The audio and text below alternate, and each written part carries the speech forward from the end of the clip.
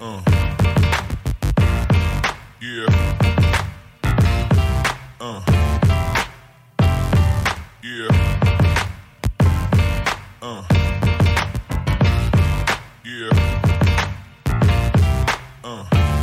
Welcome to the fourth episode of the SO Podcast, the Scotty Officiating Podcast, where a first-year official shares his experience with you every step of the way.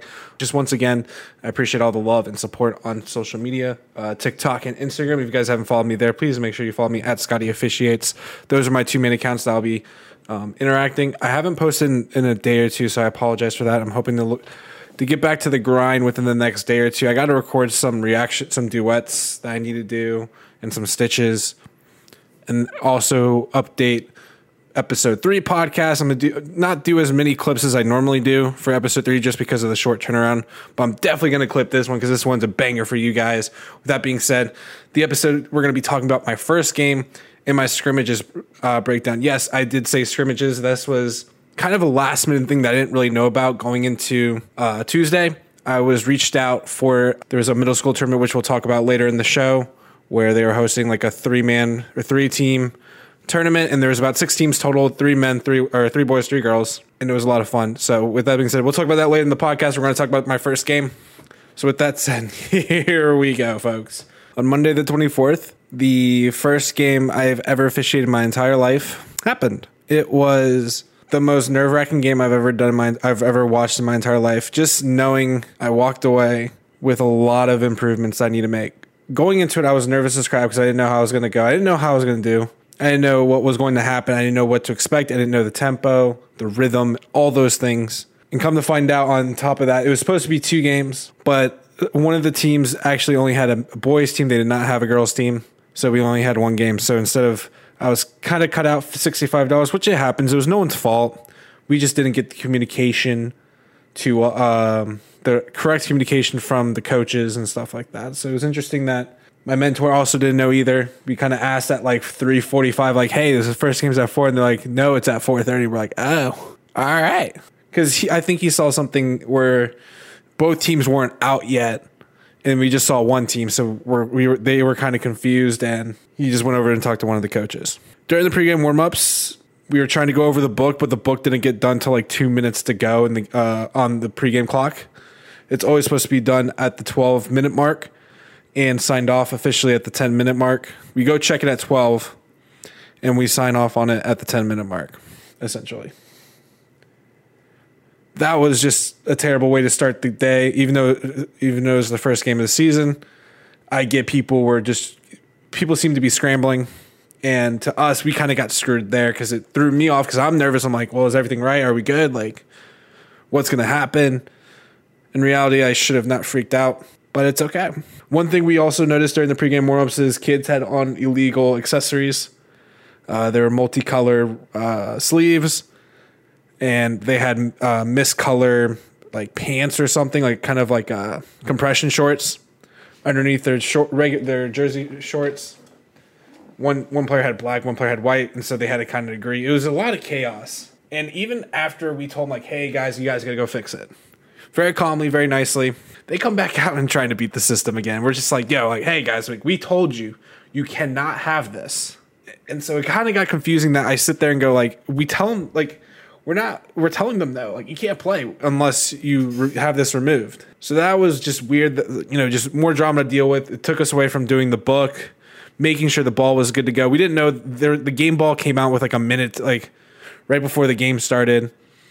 Because there was just an older ball on the scores table. Then they brought out the new balls in a bag. So we checked the ball is good. I did the tip, and my tip was pretty good. I didn't really think about it.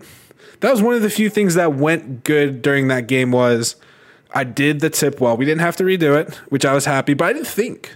When I threw the ball up in the air, I don't think about it. I just throw it up. And that was, I thought, a good way to start the game. And then the positioning this is where the positioning went downhill. I, for some reason, thought I was going to be lead first. Come to find out, I was trail first. And I learned that a day late and a dollar short, so I was a little bit late getting to my first spot. But we're going to talk about my overall positioning, where I was supposed to be lead, trail, all that. I felt so out of place. Shout out to my mentor for guiding me and being patient with me.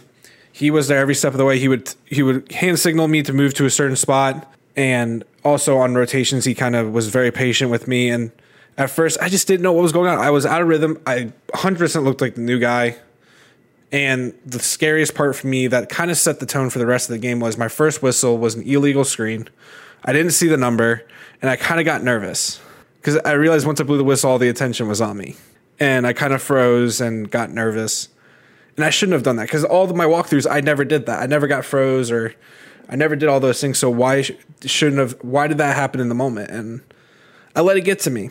After that, you know, the coaches who I would say were more than respectful throughout the game. They never yelled at me. They never got angry with me. One made a comment that I couldn't even tell you what he said. I really don't know. And I feel terrible because I should have listened. I should have the game awareness to listen, just at least not necessarily take it in or, you know, make that adjustment, but be able to listen. But I was too focused into the game. And that's wrong for me to do that as an official. And I felt embarrassed walking out of that gym knowing I could have done a lot better job. The second quarter clock, I went to go inbound the ball, you know, start the second quarter. The clock didn't reset. And I'm thinking, you know, oh, yeah, they'll do it. Yeah, no problem. Like, nothing goes wrong, right? Nothing goes wrong at middle school. Wrong. I started the game with like 20 seconds left on the clock. And my mentor stopped the clock. You know, he blew the whistles, put his hand up. He's like, hey, we got to reset the clock. And I just sat there. Like, I felt terrible. And he goes, and he just kind of, you know, he was like, hey, Scott, like, just take a deep breath. Everything's okay. Just wait for it. Just be slow. Be patient. And I wasn't. Conditioning. This was an interesting one for me. First quarter, I was all right. I was hanging in there. The second quarter, it started to hit me a little bit. I needed water during a timeout or two that happened in the first half. And there just wasn't a moment for us to go get water. And that's where it kind of threw me off. I'm like, at some point, we have to get water. Like, we have to be a little thirsty. So I'm just going to put my water bottle, like, right underneath the table. And so that way I have it in between quarters. That way I'm not as winded. And we'll go from there. I actually just found out my schedule for this week, so we'll talk about that towards the end of the show. Second quarter, I have a script too, guys, so bear with me. Third quarter hits. You know, obviously I get water, drinking the water and just having our talks. I still have the nerves. In the fourth quarter, I was pretty winded. And yeah, it needed work. I was definitely out of shape. I'm trying to get back into shape. I know reffing is going to help, but I need to do it. I can't rely on reffing to be my conditioning. I need to be able to do conditioning outside of refereeing so that I can be in condition for refereeing, for officiating. So that's pretty much what happened during the game. I didn't do my 5-second call. A free throw violation, I kind of chalked a call when I was lead. And, you know, luckily it wasn't a close game. It wasn't down to a last second shot. And at the end of the day, I moved on from it. Literally the day after, like I went home. I felt terrible for like hours. Like even till like it took me till like the next morning when I woke up to kind of feel better about it. Just knowing that like, okay, it's happened, it's over with, and we're done. So that's kind of how my first game breakdown. I wish I had video, but Kirsten had an appointment, and that's just how it goes. So with that being said, we're going to talk about our next topic, which was the scrimmage. I didn't mention this in Tuesday's episode where there was a scrimmage. From my understanding, I thought it was just going to be another walkthrough. But come to find out, I pull up into the gym, I hear the whistle, I hear basketball bouncing, and it was a tournament. It was a 3-team tournament, 3 boys, 3 girls, so 12 of 6 teams essentially, 2 different brackets. They were just kind of playing amongst, you know, themselves in a scrimmage, and we would kind of swap out in between quarters. Once I realized I didn't have my officiating gear, which I didn't have to bring that, but I did because I wanted to get comfortable in that gear. I'm still trying to look professional. Even though it's a scrimmage, I'm still taking it as serious as like it's a game. Shout out to my girlfriend for bringing me a shirt and pair of pants because I actually forgot it. And I brought everything else but that. And when I was going there, I had a feeling that I was going to need this. But I was like, you know what? Maybe not. Then I pulled up and I was like, yep, I need it. Luckily, Kirsten never started the load of wash because I was going to wash it that morning. So she just brought it over and I just stunk, which is fine. I was okay with that. I didn't have to impress anybody there. So I ran around in stunky pants and officiating shirt. So I missed about I believe 2 to 3 quarters. No, I didn't miss much in the very first game of the day. And once I kind of got my gear, on and kind of got out there, talked to them a little bit, observed, took some notes from the game from the quarter it was the third quarter going on. The game was kind of out of reach a little bit, and we were just observing, taking notes, talking about things. And I realized that as I was watching this, people were making the same mistakes that I was making. And when I kind of saw that, and most of these people were new, some veterans, some new people, I felt better just knowing the fact that I wasn't the only one. It made me, I kind of calmed down a little bit there because I'm like, I made that mistake and I've been there and it's okay. Nothing happened, nothing affected them. The same result happened to me. We just kind of wait, we restart the clock and life goes on. So fourth quarter hits of this first women's game. I hop in with a female official. I cannot remember her name, but she was amazing to work with.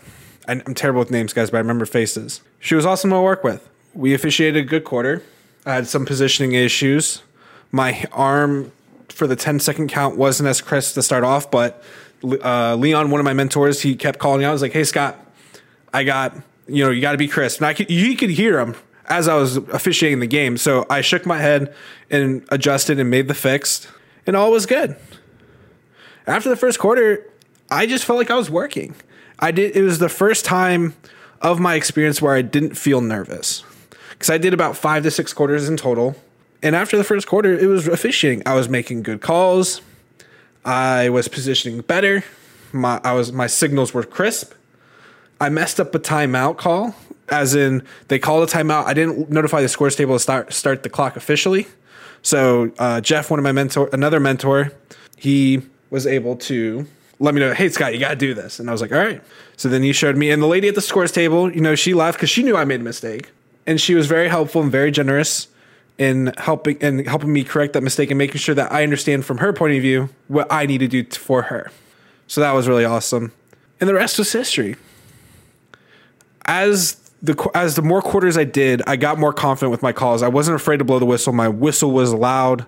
It was confident. I was signaling correctly. And there's a moment I'll never forget. I believe in this, maybe even in the first quarter I did, when I was still nervous. Right hand, I was on the left side, looking up and down the court, I was on the left side.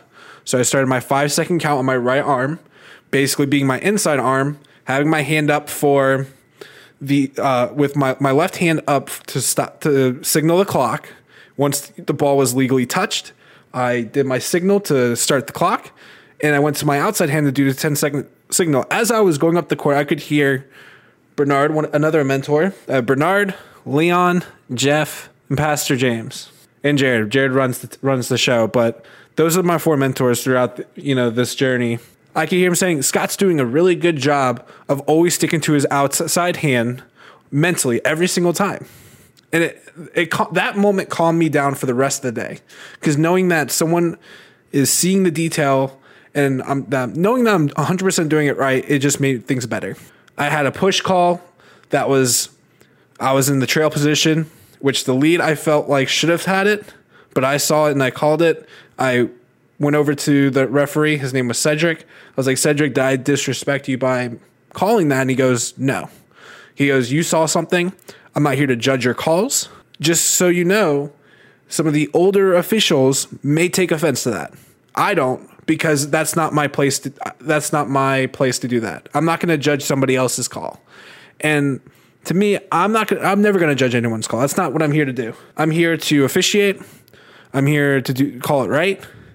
And if someone's, as long as I'm not ball watching 24/7, I'm gonna make a call. Because if I'm ball watching, that's a problem. I'm supposed to be watching my primary coverage area. But in the fast break situation that happened with the push, I saw and made the call as I was going up the court. Man, that scrimmage was amazing, man. I thanked everyone. I let them know that it was a pleasure to work with everyone. I got free Chick-fil-A, which was great. It was so relaxing walking out of that building. I had the biggest smile on my face. I had a moment where I knew I could say, I can do this. I can really, really do this. As long as I keep working hard, I can do this. Some of the parents did get upset with me in the championship game. I did the first quarter and the third quarter of the last game, and I told myself I ain't doing the fourth quarter. Because one of the coaches was trying to find a buddy in the crew. He was talking a lot. He was trying to get our attention, all those things. There was a moment where there was an issue with the clock, and he goes, "Hey, aren't you going to give me my time back?" And I'm like, "No, sir." And they just kind of laughed. I heard it laugh, but it didn't bother me. But I knew he was trying to find a friend based on other conversations with officials, because the quarter ended and they're like, yeah, they kind of let me know, hey, don't fall for things like that. Coach is going to try to do that. Don't fall for it. I'm like, the only thing that I'm waiting to hear is if they call a timeout. That's it. Everything else, I don't have to talk to him. Everything else is a courtesy. And I'm not going to, as of right now, I'm not going to give him that courtesy until, one, I become a better, more confident official. And two, if conversation needs to be made, I'll make it. But if not, no, it's not necessary. It's just a waste of time. So that's my overall experience on my first game, my scrimmage. I have another game this week as I pull up my phone. Tomorrow, I'm recording this on 10:30, and the game will be on Halloween. So interesting that will be my only game of the week, it looks like, and I'm doing it. It's a little ways of drive for me. Hold on.